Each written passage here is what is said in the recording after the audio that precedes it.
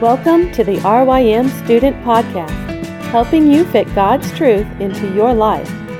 Reflecting on biblical truth is vital for the life of the believer. We hope this podcast will encourage you in your walk with Jesus. The following was recorded at one of Reformed Youth Ministries conferences. The audio might not be clear, but the message is. We hope you enjoy it. Today in our text, we're going to see the difference between a placebo and a real remedy in Jesus. That's what we're going to see tonight.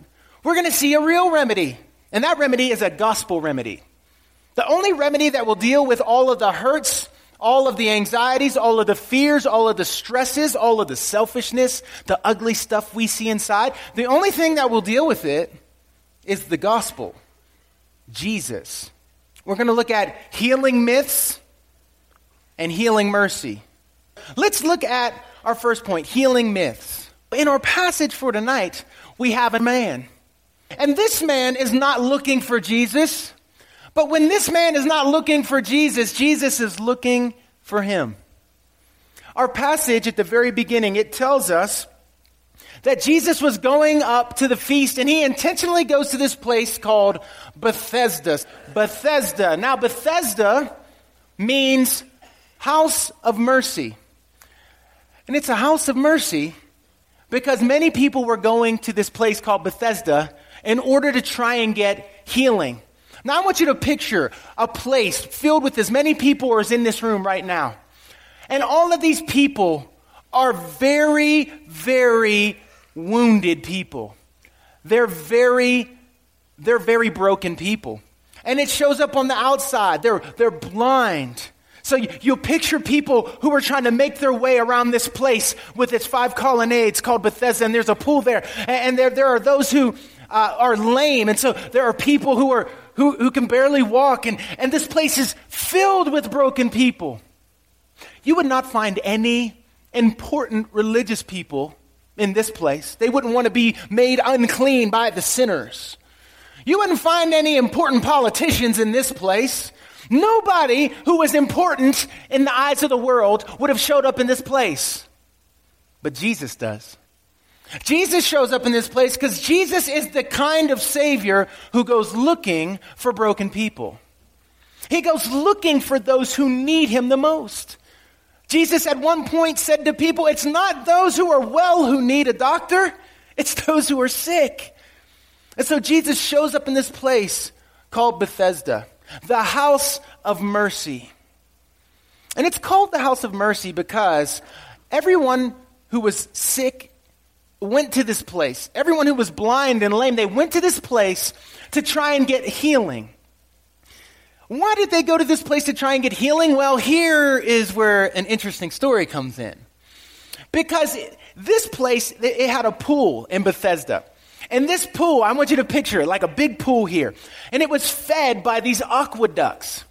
And every once in a while in this pool, because of the aqueducts, there would be bubbles that would come up in the pool.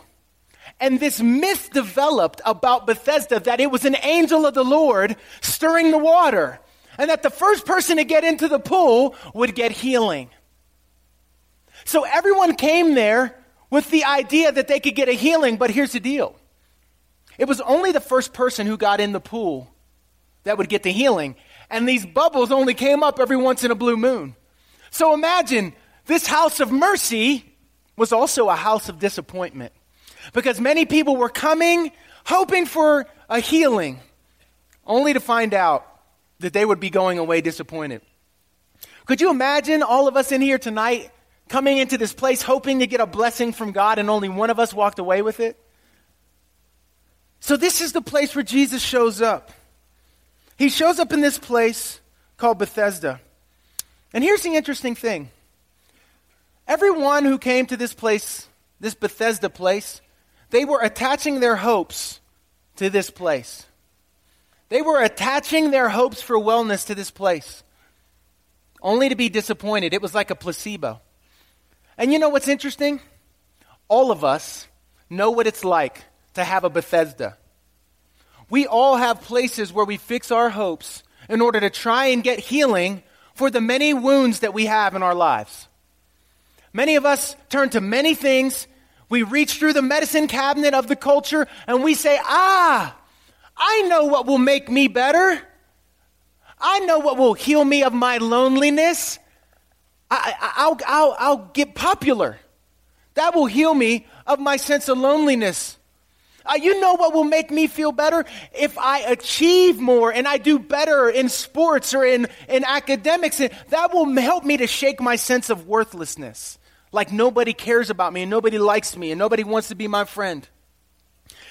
You know what? You know what will really make things better? Life would be so amazing if I could just get that relationship. We think that the relationship will make life better. But here is the thing. All of these are placebo. They are empty promises of healing. They're empty promises of healing. We won't find healing there. Even though they do give us a temporary pickup in our outlook on life. They do give us a temporary pickup in our emotions for a time. But it doesn't last. It doesn't last. It's a spiritually ineffective way of dealing with the things that are really, really causing the ache in our souls. We all know it. If we just take a moment to think about our own hearts and think about the things that we do. Why do you do what you do? Why do you work so hard to achieve? Why do you have to be popular? Why does it crush you when people don't accept you into the inner circle? We're broken people. We're needy people. For more information on RYM student conferences, visit rym.org/conferences.